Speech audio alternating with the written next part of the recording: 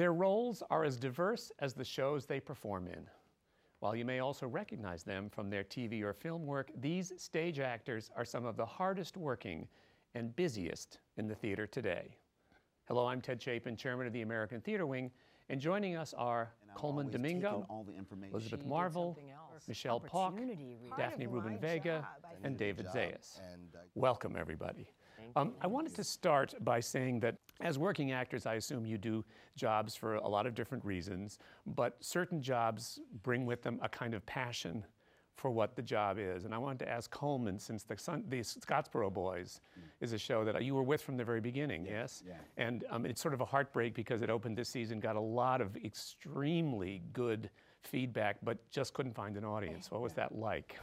It was heartbreaking that it didn't find the audience that I think it truly deserves. It really is, I think, the kind of theater that I'm sure that most theater professionals and audience members will all say this is the kind of the theater that why we do theater. Because it really did challenge people and shake people to their core. And in movie, honestly, I think as an artist, I've been a performer for 18 years, and this is probably one of the most significant pieces of art that I've been a part of. Truly the thing that I feel like that changed me. Like I went in one way and I came out a whole other way, because it had to.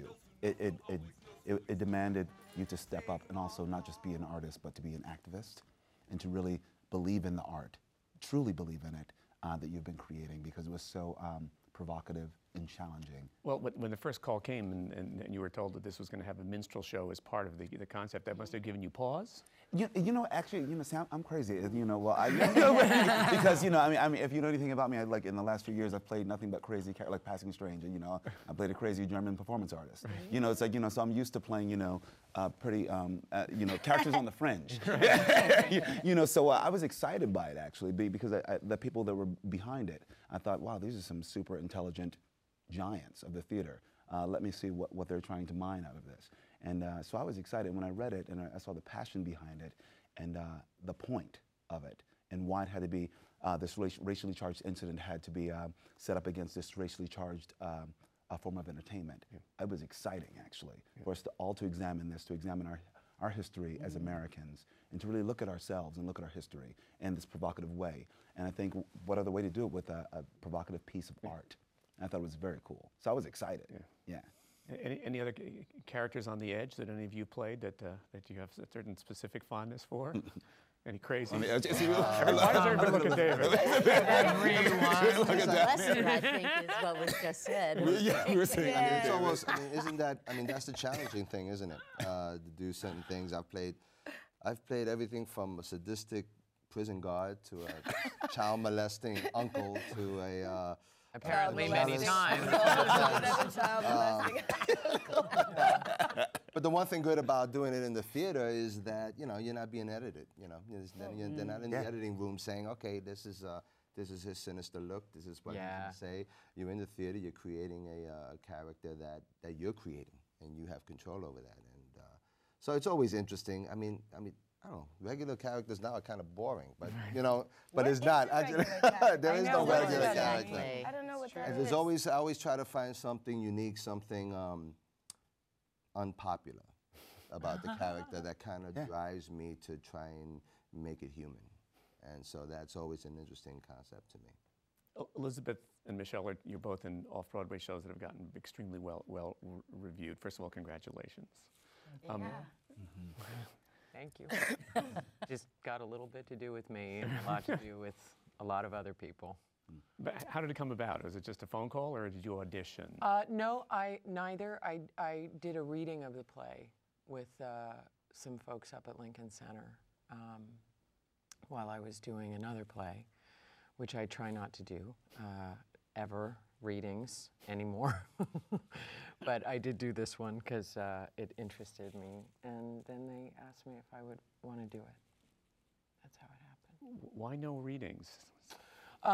Well, because I've done them forever, and I don't really have that kind of time anymore. I'm glad I did them, and I think it's a younger person's responsibility.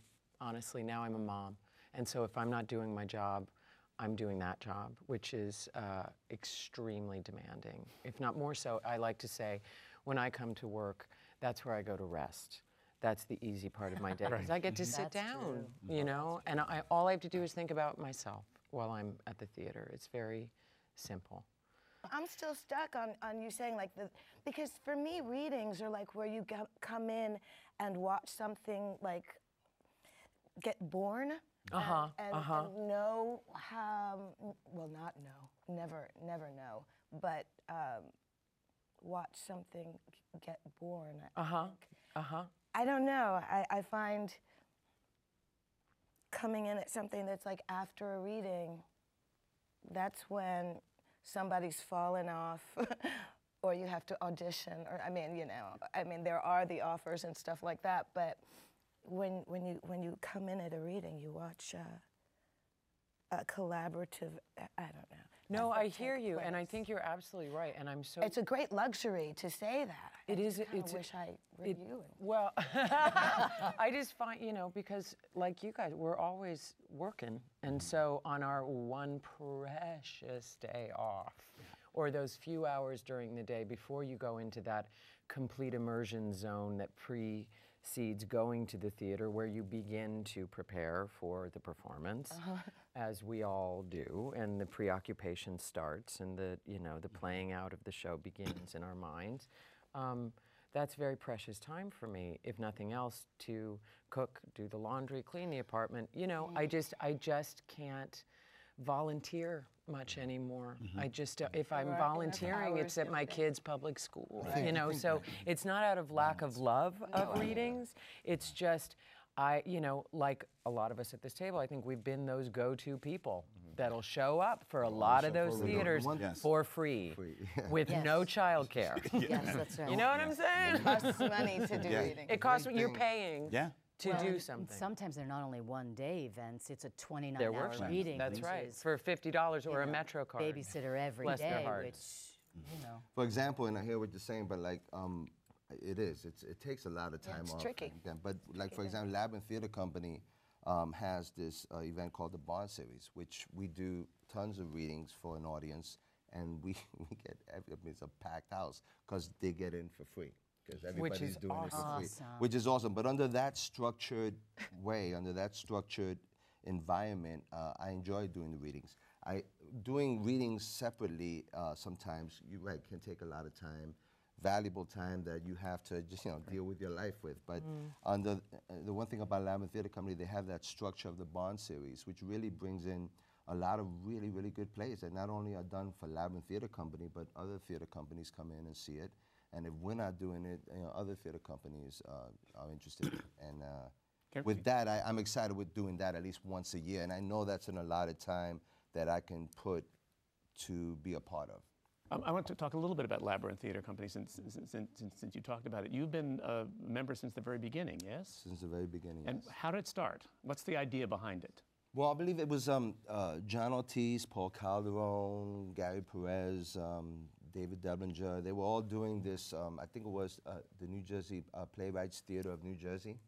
And they got together on the bus on the way over there. They were saying, we should get together. At first it started as a Latino-based company. We should get together, without just getting together and working as actors and trying to create some kind of camaraderie, some kind of bond that we can create, especially for Latino artists. And do what we want to do. We do what we want to do. At that time, there was A Death in the Maiden was on Broadway. And, it was Gene Hackman, Richard Dreyfuss, Glenn Close, fantastic actors.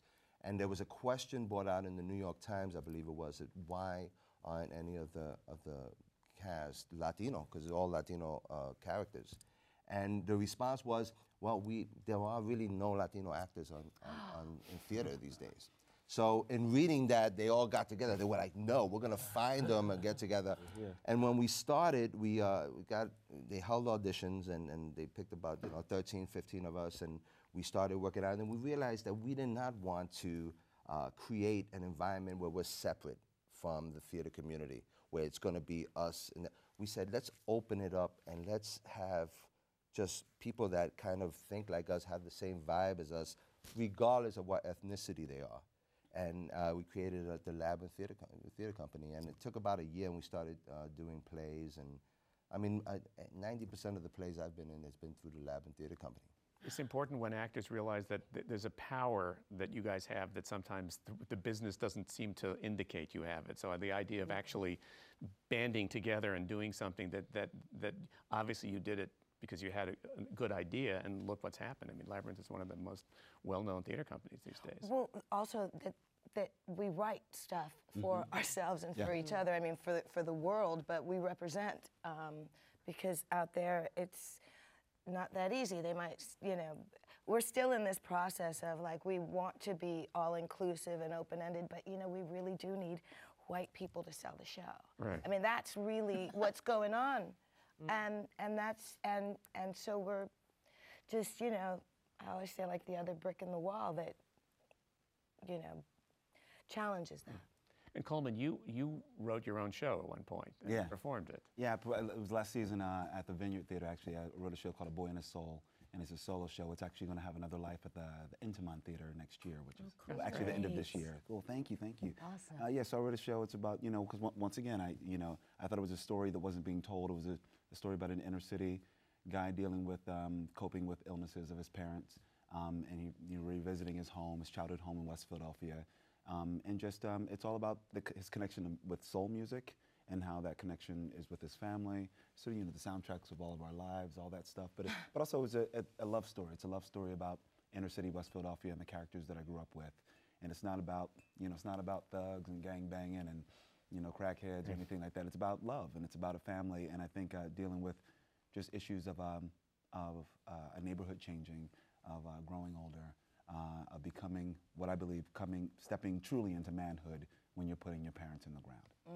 And so, so it's a love story, and it's also about the music that we were raised with, and hopefully it'll have another life in New York again, maybe by next year or so. And it's the show that you created for yourself, so you can put it in the suitcase and take it anywhere Oh you want. yeah, of course. No, but I created, you know, once again I created it just, it was just as an exercise. I was creating something because I thought, what can I do? This when I was bartending at the 55 bar in the West Village, you know, and I was writing this in like 2005 when I was dealing with all this stuff, and I was just creating it because I needed to do something when I wasn't working. You know, between 1 and 4 o'clock in the morning, when the bar was empty, I would sit there and I would write because I was like, I need to create something, you know, that I'd like to see, that I think should be a part of, you know, the stories that we see. Hopefully, it's something that, you know, we can see in commercial theater.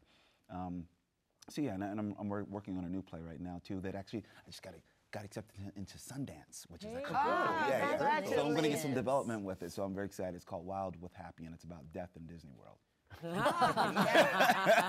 Death and or death, Death in? and. Careful of the mouse. The mouse can be very confusing. It's so inspiring, though, to hear that, because I started teaching this fall, and you know, these kids are coming out and they're about to cross, I'm in Staten Island at Wagner College, and they're about to cross the river over here to Manhattan, and I can't stress enough the idea that if it's not out there for you somewhere, create your own opportunities. Yeah. Tell your story, get out there, even if it's sitting in your living room and reading a play or singing at a bar, whatever it is, you know, just don't sit back and wait for the stuff to come to you, because It doesn't. it work doesn't. that way. And it doesn't. no. It just Doesn't won't. work. I always tell my students too. I teach at the O'Neill as well, and the last thing that I always leave my students with is, no one can tell you not to create. That's the one. We have a luxury and a liberty. You can create anywhere you are. And there's do no something. wrong way to do it. Exactly, right? Yeah, that's Yeah, there's right. really No no rules. wrong way. No rules. But if you do look outside, if you're waiting for someone to tell you or ask you, it will not happen. Yes. I mean, whenever a young right. actor That's comes to right. me and is like, should I? I'm like, well, if you're asking me, Yes. you shouldn't. Bless your heart, but you shouldn't. You must only, You have to own it, right? you must You do it. must. There's no other Yes. option. Right. Right. If right. there is another option, you should take it. You should take it. You should take Absolutely. it. 'Cause this is just too My hard. God, I wish there was another option. It's a little easier, right? Exactly. When I was a patrolman, I was a cop in New York City. In the early 90s, I used to carry When you were 5. Although that doesn't sound any easier, I have to say. whenever I used to have this big shirt, and I leave in the back seat of the patrol car, and I used to get calls that you have an audition. I know you can't make it because you're working. I said, no. I got my told me shirt. where I it's got my at. shirt. And my partner Let me would put be my like, siren on. Really, you want to? I said, I'm gonna put my shirt over my, and I'd go in. And so if there's a will, there's a way. You find a way to do it, and Oh, that's like so really- great. So being a cop doesn't sound like the normal way to start being an actor. no, it wasn't. I mean, I was married young. I had 2 kids. I needed a job, and I just got out the service, and the police department called me, and I went in, and then I wasn't even thinking about acting. It was all in the back of my mind. It was like, if you can do something else, do it. I was doing something else until it just kept creeping up on me, and I said, you know, I have to make a choice here, and I did both for a long time until I couldn't do it anymore. I bartended for like 1,000 years, and I remember, especially when I first moved here in New York, and I remember it was so humbling, you know, because you take these jobs. I was doing this job, my first job at MCC, called Bright Ideas, directed by John Rando, and it was this really cool, beautiful show, very interesting, funny. And you know, on a Tuesday night, usually, and people would wonder what the life of an actor was in New York. I would take my bow, really thunderous applause, wearing, you know, these expensive costumes, et cetera, and I would hop a cab and I would run so I wouldn't miss my shift at the 55 bar, so I can, you know, make my, because there was no way I could survive. And I still wondered. I'm like, how do people survive? I still wonder. How can you survive sometimes with these off-Broadway wages? I'm like, oh my, how do you do that? Well, and I would tell, you know, I would go and bartend at night after you receive this applause and this joy of of your passion, and I would work till 4 in the morning. You know, hi, what can I get you? You know, exactly, and leave that totally behind. Yeah, you know. But you have the passion. Yeah. And I was going to ask Elizabeth, because I read in an interview, there was one performance that you saw in London that made you, like, that galvanized you. Yes. I went and saw this production of A Touch of the Poet, the Eugene O'Neill play with Vanessa Redgrave, because tickets were cheaper than movies, and I didn't have a lot of money, and I was just bumming around London, and I was, you know, 20, I guess.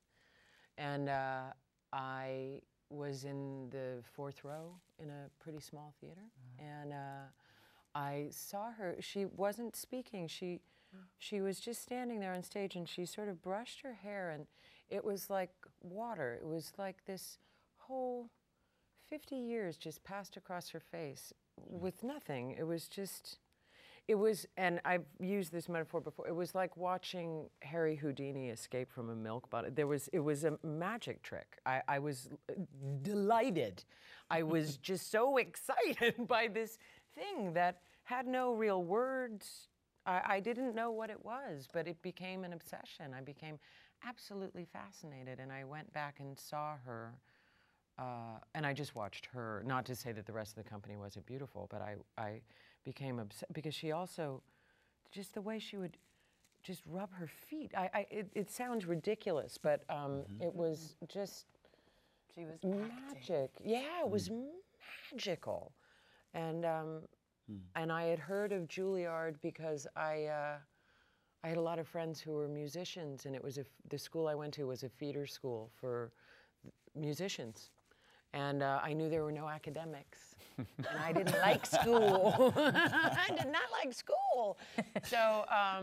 So I just auditioned. I didn't even prepare a Shakespeare piece. I was such a bozo when I did that audition. I have no idea what they were thinking letting me into that school, but they did. And as I said, I knew nothing. So I was a real go-to gal at Juilliard. I liked it because it was sort of like, you know, giant preschool. It was just all day. Spoken like a mom. Yeah. No, but it's true. Isn't that how you describe it to your? It's true. Yeah. You just get to play. You just play. Mine's old enough to sort of You play understand. all day. And I think it also served me very well at Juilliard because it can be a very uptight scene, and I just didn't go in there with that. I knew nothing. I was total tabula rasa. So I really liked it. I really liked it, and it's interesting because Michael Langham, who was the head of the program, who was my mentor, just died 2 days ago, and it's a great loss because his mind was like Milton. His understanding of Shakespeare was like breath. It was astonishing, and I was forged on his anvil, as it were, as an actor. He had a profound influence on me, and I just wanted to bring him into the room. Michelle, you went to one of the country's more prestigious musical theater training programs, right? How was that? 1912.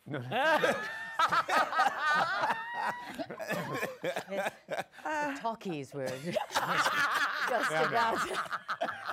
They were round the corner. Yeah, any minute. You're a now. mom, remember? Oh, that's true. That's true. No, but that's, Making me younger. but CCM Yes, is a serious Cincinnati, program. Yeah, yes. Yes. Did it train you did it train you properly? This is going to sound terrible because I actually think it was a really amazing program all the way across the board. And we were given freedom to really do whatever we wanted. For instance, if we didn't get cast in something, we created our own opportunities and we wrote a live soap opera or whatever it was. You know, you could do whatever you wanted. And we had support. But the greatest thing, I got to be honest, that I got from that, and I think this was a gift, I don't know if it was intentional, this is going to sound terrible, was that I learned how to save my ass. That doesn't sound terrible. It's not, but it was such a valuable thing to know how to do because they really left us alone. I mean, we were given kind of guidance and sort of structure and then left on our own. And so sometimes, in the real world, you get thrown into something and you think, hey, it's really pretty good. I'm okay. Yeah. Go ahead over there. I'll be over here in the corner. I'll be all right. I didn't panic See, that's about something it. Juilliard didn't do. It was the exact opposite. Hands on everything. Ah, yeah, And so no. you're suddenly like, what? So Oh, it- good. That's So it's very not a bad thing. I to don't say. think Oh, good. so. Oh, kind of Get phone calls. self-protective. Yes, In self-protective. a way, and very nurturing and supportive, but also very freeing. Yeah. So. Are you all singers? No. No. I'm a reluctant singer. Somehow I've got roped into musicals and I have no training, no experience in musicals whatsoever. I really don't. I have no I love idea it. I'm playing Billy Flynn right now in Chicago. I have no Oh, I idea. love Yeah, it. but I have no idea how that happened. Like I have no idea. I have no. Because you Oh my no, gosh! I Oh, see- plus you're such a great actor. You're I have going to be brilliant in See, that I'm part. one of those people who've always been like game. I'm like, I used to be in the circus and stuff. I'm just like, anything anybody wants you to do, like you want to like do, climb on a high wire. Yeah, I'll do that. Let me try that. Fantastic. So I'm always game, and I'll always take in all the information about it. But then I'm trying to actually develop a stronger skill set to really sing. Usually I will learn something just for that show, and then I'm like, oh, okay, that was for that show. But now I'm just like, oh, I should learn that to continue. You should write a Fox grant. Yeah, that sounds awesome. Yeah, I'll You should do write a that. grant. Yeah, So you can get money to to do that. singing lessons. That sounds Well, great. not only that, to do that, pardon me, 8 times a week. I mean, Yeah. you, and that's on you sing a few songs and at least 3 or 4. Yeah. You kind of have to learn how to do it. Otherwise, Yeah. because when you get sick Yeah. or you're So I not learned from 100. everyone. Yeah, I learned. I learned from everyone. I learned, especially you. Good for music you. director, and of course the company. And I've always I go into a room and I just ask lots of questions, and I'm trying to figure out what everyone else is doing and how do you support that? How do you get that note out? How do you do that? So I'm always asking those things. So it's interesting becoming a singer, a reluctant singer. Because I say reluctant because I had no intention of doing musicals ever. Ever. I never. I just. Me either, I thought it was something that other people people did. did. Other people did that because they were trained and they knew that stuff. And I feel like, well, I'm an actor and I can hold a tune, but now I'm singing and dancing in musicals. Now. It's funny to me. There's a nice quote. There's a nice quote here from one of our panelists that says, "You try to hit the notes and tell the truth." It's from an interview with you, Daphne. Yeah. Yeah, I always wanted to keep music and acting separate. It was like delegitimizing. In my mind, musical theater was kind of like a bastard stepchild. I wasn't really into it. And then Rent happened, and I don't want to say like, I got this role on a dare. Once I started learning more about, the show through readings. That's why I always have these like fond, my favorite things have been, I've been in it since the beginning, it feels like. So that's why I called you on that girlfriend. Yeah. But you're totally right. Yeah. But the thing with Rent, it was originally a rock opera based on La Boheme. That's how it was being talked about. So I thought, well, rock opera, I like rock and roll opera. My dad loves opera based on La Boheme. This will really be thrilling. This will put it on its ear, and you learn from people that are there, and your education and yours and yours and yours. It's like when you're in it and you're asking questions and you're green, that's how you learn. That's how you learn. You learn from the world. The world is where you learn, and the desire to learn. I think part of your talent is, because I remember that time, we were actually doing a production. we were actually doing a production of Death Watch, of John Janet's Death Watch for the Labyrinth. That's right. And Daphne was in it, and I remember I was producing it, and Daphne came up to me. She goes, "David, there's this other project that I want to do that I think is really special." And then she felt bad that she was leaving. Right. And I was like, go do your thing. And it was the workshop of Rent. Yeah. It's a good choice. Yeah. Yeah. But I did ask. Daphne, I want to talk a little bit about creating roles, and since you created the role in Rent, did you feel, obviously now it's easy to look back on it and say it must have been an incredibly special, extraordinary experience. Did you feel that in the way, did you feel its specialness, or did it just seem like a gig? No. I felt its specialness. Even if none of what happened had happened,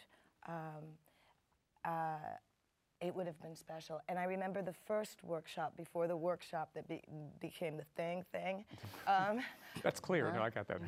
There was a workshop prior to the workshop that went off onto Broadway, and you know, as someone who was there, like I just think, wow, Jonathan, if he had lived, everything would have been different. You know, like that's like really saying nothing. But you had absolutely no inkling that he was sick or anything. It was just like, no. boom. It was one day to the next. We thought he had food poisoning, actually. We were like, you should have eaten with us, dumbass. Right. But I knew that if that's where it began and ended, that was one of the most amazing experiences in my life, And in my life, it was just, talk about getting galvanized. Those things are extremely rare. And did you know that then? I Because you were did. very young. I did know it. What a gift that is. That's to know why that we at had that the age. energy to do that crazy stuff 8 times a week. Yeah, right. You know, it was crazy stuff we did, like jumping on stuff and going Straddling backwards that and railing up there. and people like, So it's a nice little thing. I want to ask, Michelle, you had an experience of doing a Stephen Sondheim, Harold Prince show in which your role was written in at one step and then written out, right? Cut. Not because of anything you did, but what was it like? I like to think it was because, of course, no. I'll tell you, having seen it in all its incarnations, I missed you when you were cut. But you did the bless Goodman you. Theater of the show Bounce. So Yeah. I love it. It was funny. We got to the Goodman to work on it out of town, and we had this press event before we'd started rehearsals, which I always find interesting. That's when I'm going to learn the most about the play, I thought. And then so Steve talked about what he thought the play was and how he obtained the rights and what inspired him about the book, story of the 2 brothers and the mother, and then John Weidman, who wrote the book, talked about, he came on board and he saw it was a socio-political story over the time. And then Hal Prince got on board. He's like, where's the dames? And so they wrote this character for me. And I literally think that was sort of his thing. I need some sex. Love him so much. And so I'm so lucky. I was how grateful. I was like a kid in a candy. I mean, it was like every musical theater girl's dream to be in that room every day. Oh, yeah. it might have indicated that the collaborators weren't exactly seeing the same show, perhaps, which occasionally does happen. Well, perhaps. But I want to ask, I still didn't care. you were really good. Oh, thank and they you. gave your That's song to the gay kind. lover, I think, later in the second incarnation. We'll leave that one. When that happened, It is. Over and over again. But David, gay lover that gets it. I wanted to ask, what's it like being on a television show where basically your character is being written around you? Do they seek your input? Do you get scripts some week and look at it and say, that's not me? Well, no, I mean, I'm very fortunate in being in a show that from the first season, because my character is not very prominent in the book, which is where a lot of these characters first, started with Jim Manos, who wrote the pilot, and then when we did it. I think that as we go, I'm whether it's good or bad, I'm pretty specific. you know, and that's helped me and has hurt me in the past, but it's helped me mostly. And I think that voice helped the writers really kind of write, you know, kind of the way I speak and kind of write maybe a little bit of my personality. So I think they've done an amazing job in just creating this character from their own imagination, from knowing me, hopefully, and also with my relationship with everyone else in the cast. And so that doesn't happen often. And so I was pretty fortunate in being in a show that usually I have my imagination of where my character should go, and then I read the script and I go, no, this is much better. You know, and that doesn't happen all the time. Wow. But I'm actually read the script, okay, forget about what I was thinking. This actually works for my character, and it's really good. So I'm pretty fortunate that that's still happening with my character on the show. Oh, good. So I want to take a step in the direction of collaboration and talk about directors. I mean, I guess part of it is a reference to covering your butt, learning about that. But Elizabeth, you had an interesting collaboration with a Dutch director. Yes. Which I was fascinated to read about. Tell us a little bit about that. About Ivo van Hove. Yeah. How did you meet him? How did I meet him? I met him, a lot of my career, you know, I love when people ask, as I imagine you all have fielded this question, like, how do you make your decisions in your career and shape your career? And it's like, there's no shaping. It's just a flying leap at the wall on a daily basis, you know. And a lot of my career has been other people's cast-offs, and I'm so grateful for it. There was a production of Streetcar that Ivo was coming, and Cherry Jones was going to play Blanche, and she did something else, and I got her cast-offs. And so I didn't know Ivo, he didn't know me. Wow. We just I was told to learn the play, because you must arrive off book first day. Is that right? And that's how I work now. I learned and continue to learn so much from this man and his partner, Jan, who is the designer of all things, of the physical space, of the clothes, of the lights, all of it. They have taught me, and I hope it's mutual. So I showed up and we began to work, and we continue to work now. We just finished a collaboration, and I look forward to our next.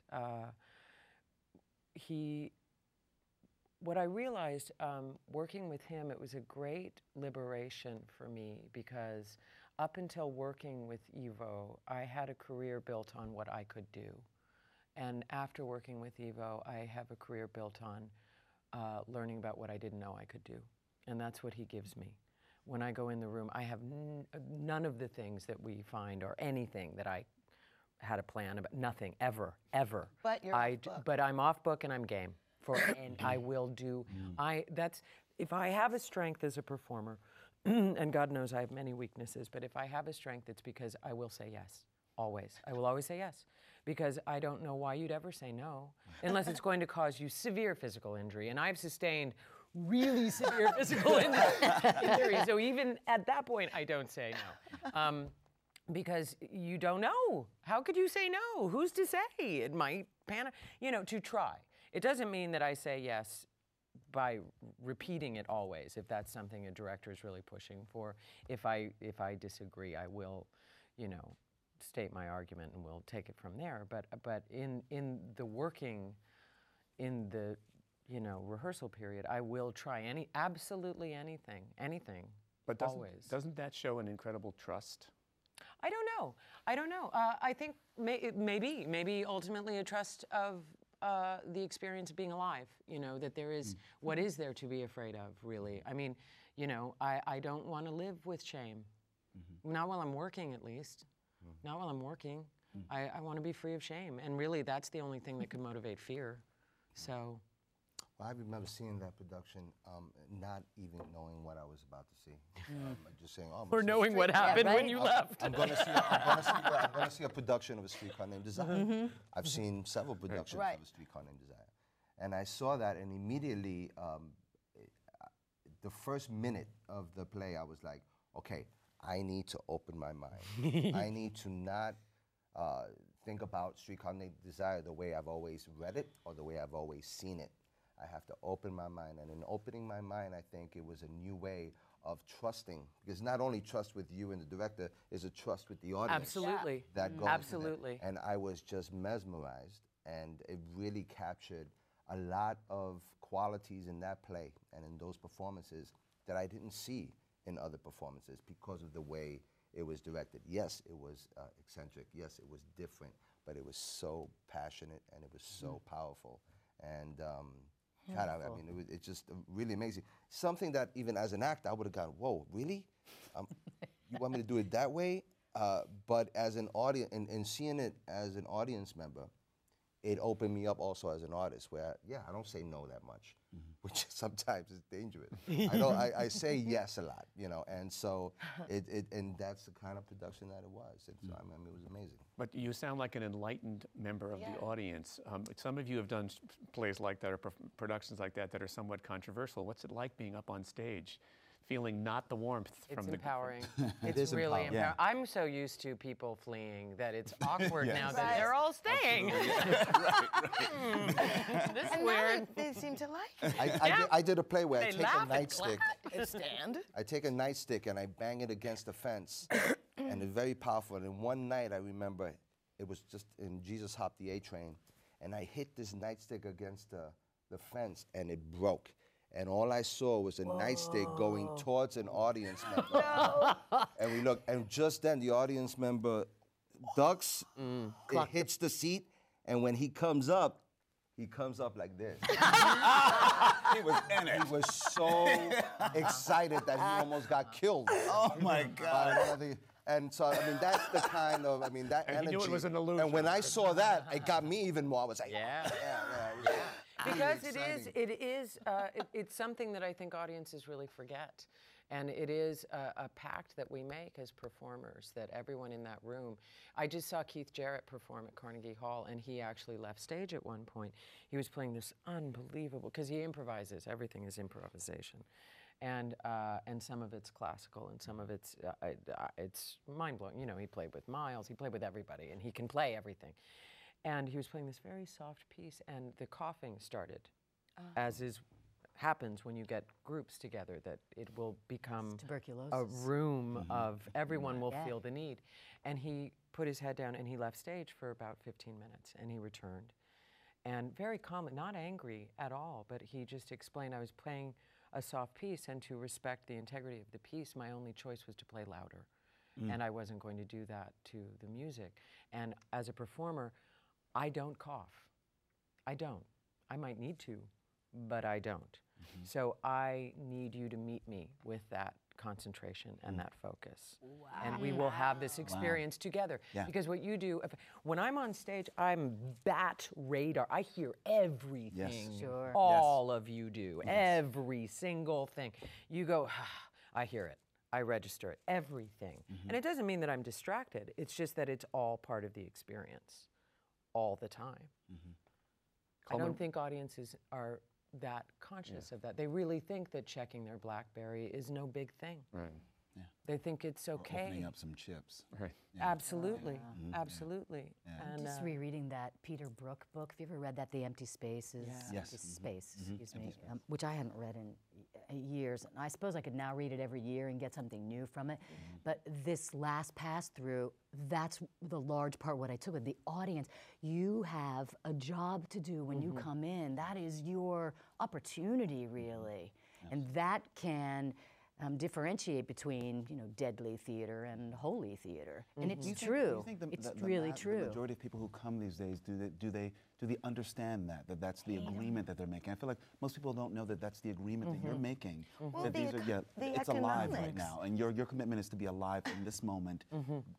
And you have to be a part of this conversation. because of the conditioning with the television and the Yeah. computer and Yes. and all the screens that we carry with our toys, and there is this numbing that has. Absolutely. But it's also this sort of passivity that, like, I can watch without being watched. That it's not interactive. Right. I don't know. It's interesting because I'm flabbergasted by what you just said about what Keith Jarrett said. But I just I grew up. I used to be in a girl group called Pajama Party, and we made records. And that was like one of the first things that like I could pay the rent performing. And we'd wear panty girdles and like pink lipstick and do like this. And we'd go to Queens and to the Bronx, and we played with Milli Vanilli, and there were like all these screaming kids. And I remember, and sometimes there were like shootouts. I think we probably crossed paths In the Bronx, before we right? did. Yeah, you were walking your beat. And I learned something very early on, which is that like my job is to do a show. It's not their job to entertain me. It's never the audience's job to make me feel comfortable. I remember going out there and like the boys would be like, and their girlfriends would be like, like, what do you have? Like, what? And I remember that part of my job, I felt, description, was to make people love me. And that's not your job as the observer. It's all on me. So like, now we're doing a show, and sometimes it's really quiet, and people are like, that audience sucks. And it's like, and then at the end they stand up, or they, or they're listening. They are listening. But there's a difference. It's not like they're opening up their candy and they're like, oh, they are listening. Oh, I completely agree with that. Yeah. Completely agree with that, because I think that's such an actor trap, that if they don't laugh at something. Yeah, then, this is terrible. I completely agree. Like, sometimes when you really take stuff in, you're absolutely. I don't laugh out loud. Even when I see really funny stuff, it's just not my response. Right. It's no measure of my. And when people do laugh, they give each other permission to be interactive, and sometimes that's wonderful. But not every clan, each audience is different. Yes. That's why we love what we do, and we do it for a MetroCard. That's right. But is there ever a temptation when you do one performance in front of one audience and you think, wait a minute, I know that this works. What I'm doing works, and they're not getting it, so I should do it bigger, or I should do it. That's the trap, right? That's not. You can't. Well, and also that's just repetition, which is different. Yeah. Unless you're sort of, I don't know. I think maybe it's a strange thing. Maybe I've been blessed to play some roles that you have to go out there and do, and you won't be so well received with love. Yeah. Like if you're in their face. You must, like when I was in Passing Strange, and I had to play this crazy performance artist who had to go downstage center, and I'm choking myself with a microphone cord. And I knew that's something that people were shocked and horrified. I'm not going to get I have to be in this place of telling this story right now, and it's not about getting love. It's not about getting anyone applauding. It's not about anyone. But it's like, if I'm telling this story and I'm very clear about what I'm telling, I've done my job. That's right. And, so I have to go out there with that sort of confidence. And I think roles like that have taught me to have a bit more confidence instead of absolutely going out there and just like raw. Needing anything. the love and needing the acceptance of them. Absolutely. I mean, I'm more used to an audience being silent these days. Be silent or look confused or look crazy. I've had people cross the street when I get out. Oh yeah. Yes. And at first I was like, I was hurt. I was like, right.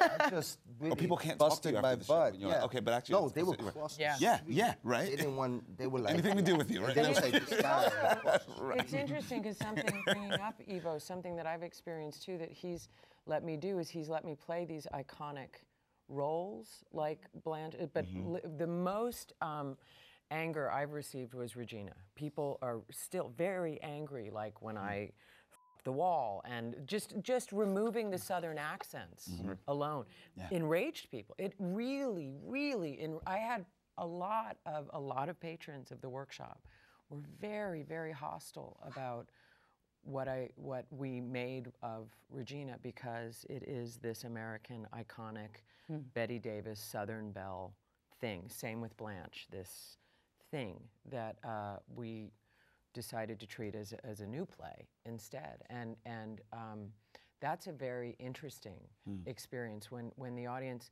because I too have had has not been receptive or been very disturbed, but to be actively angry at me has been really really interesting and bit freeing. ultimately And very he was a liberating. creative artist You as said well, right? empowering. Exactly, and ultimately very liberating. And I think, you know, as we all know at this table, the bad guys, the strangers, the freaks, the fringes, are beautiful to play. There's great joy in that.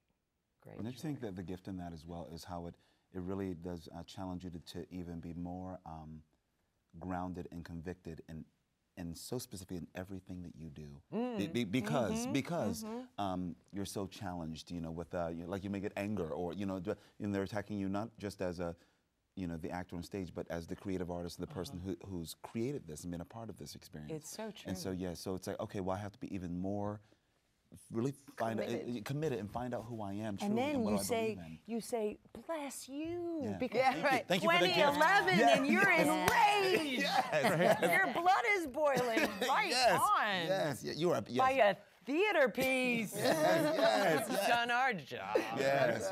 Absolutely.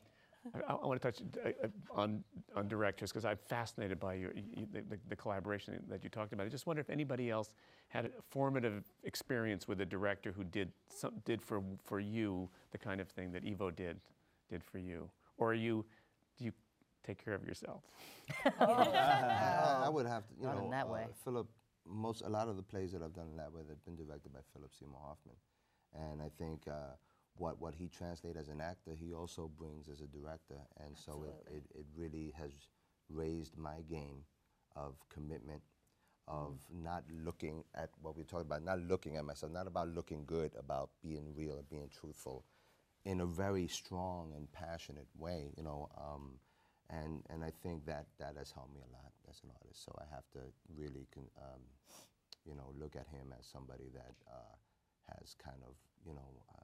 Shaped me into how I approach the work, without judgment, without, you know, thinking how I'm going to look in this role, and just finding the truth and the passion in it. Because when you're working with Philip, it's not work. It's life, you know. So it becomes kind of like it's the most important thing at that moment, and that really is inspiring for me. Have you ever directed him? No, I never have. Maybe I'd like to. That's part of the labyrinth, the theater. Yeah. It's still a long way. Labyrinth has a long way to go, so we'll see. Michelle, any? You know, it's funny. I mean, I've been really blessed to work with some amazing directors. That's for me now, especially as I've gotten older.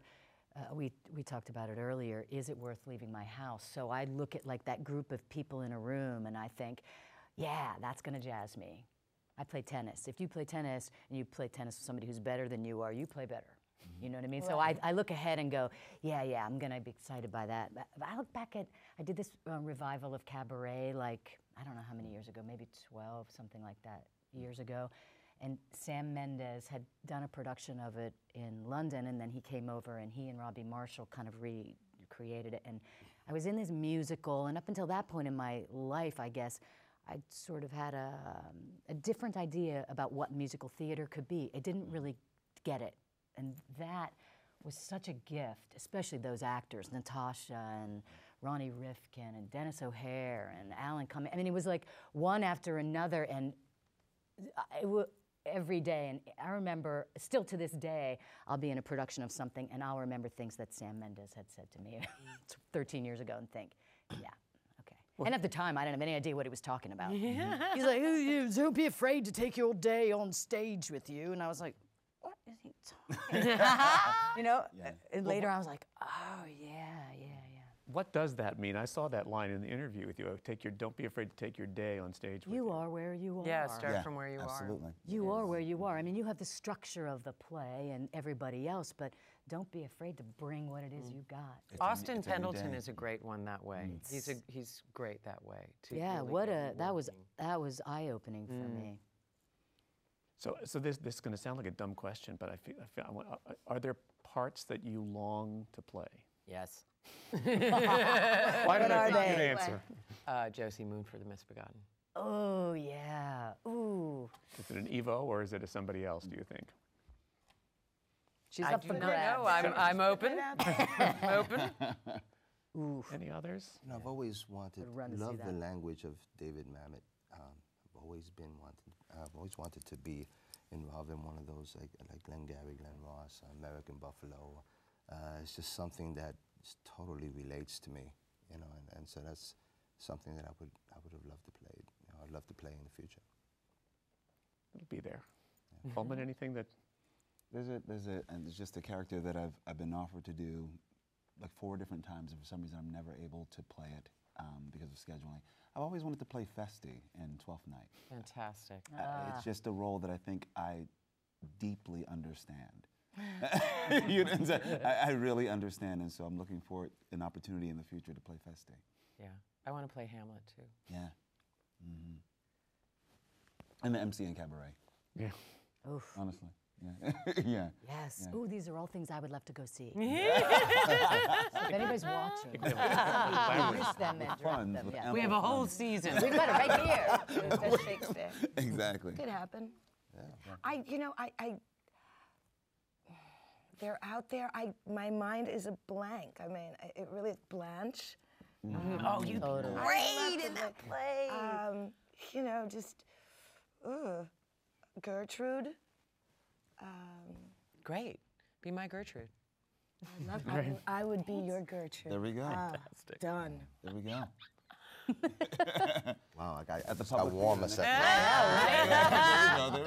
second. That I'm totally good for. This is a question that comes from an interview with one of you, and I thought it'd be an interesting question, which is, how would you characterize your career as an actor? If one word comes to mind, it's explorative, because I never get what I expect from a job. There's always something more interesting. So I'm always exploring, I'm always discovering new things about myself, about the art. And so, I mean, if there is a word that comes to my mind with that, it has to be that. Other than that, that's a very difficult question to answer. Someone once said to me that early on that it's a journey. It's like skiing. You know, you go up and then you come down the hill, and it's not like, you know, it's a constant.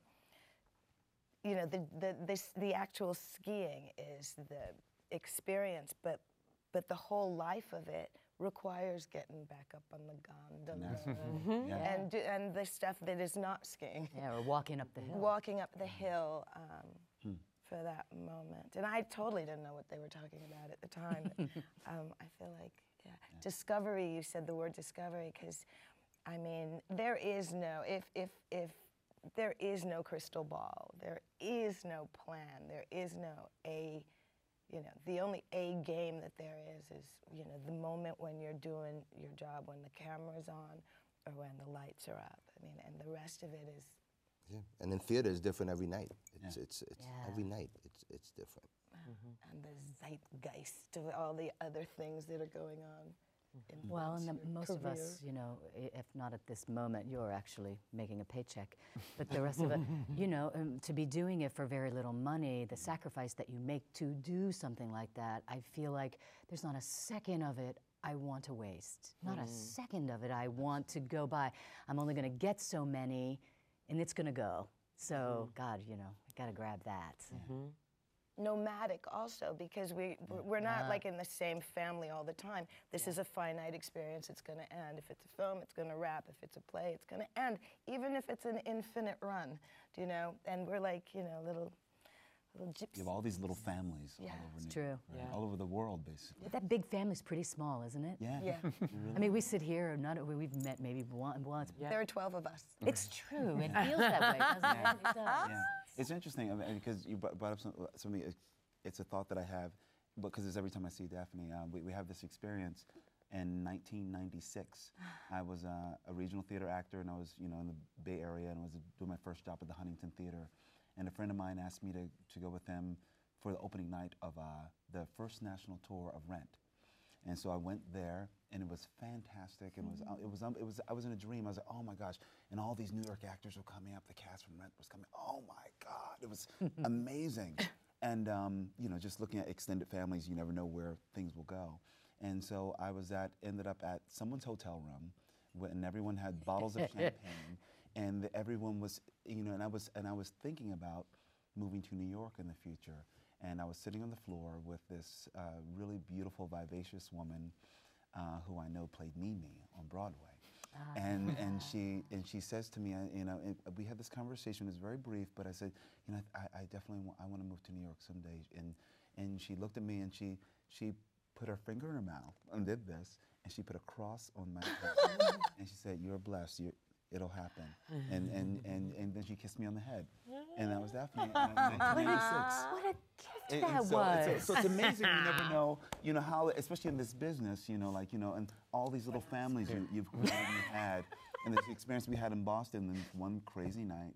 And now here we are sitting. It's just amazing. It is amazing. The community that we have here, and it's kind of beautiful. Well, I think I have to say we have to wrap up now, but I think that you are 5 inspiring people, and I felt honored to have sat here and had this conversation with you. Thank you so much for doing it. Thank you. These programs are brought to you from the Graduate Center of the City University of New York in partnership with our friends at CUNY TV. On behalf of the American Theater Wing, I'm Ted Chapin, and thanks for joining us for another edition of Working in the Theater.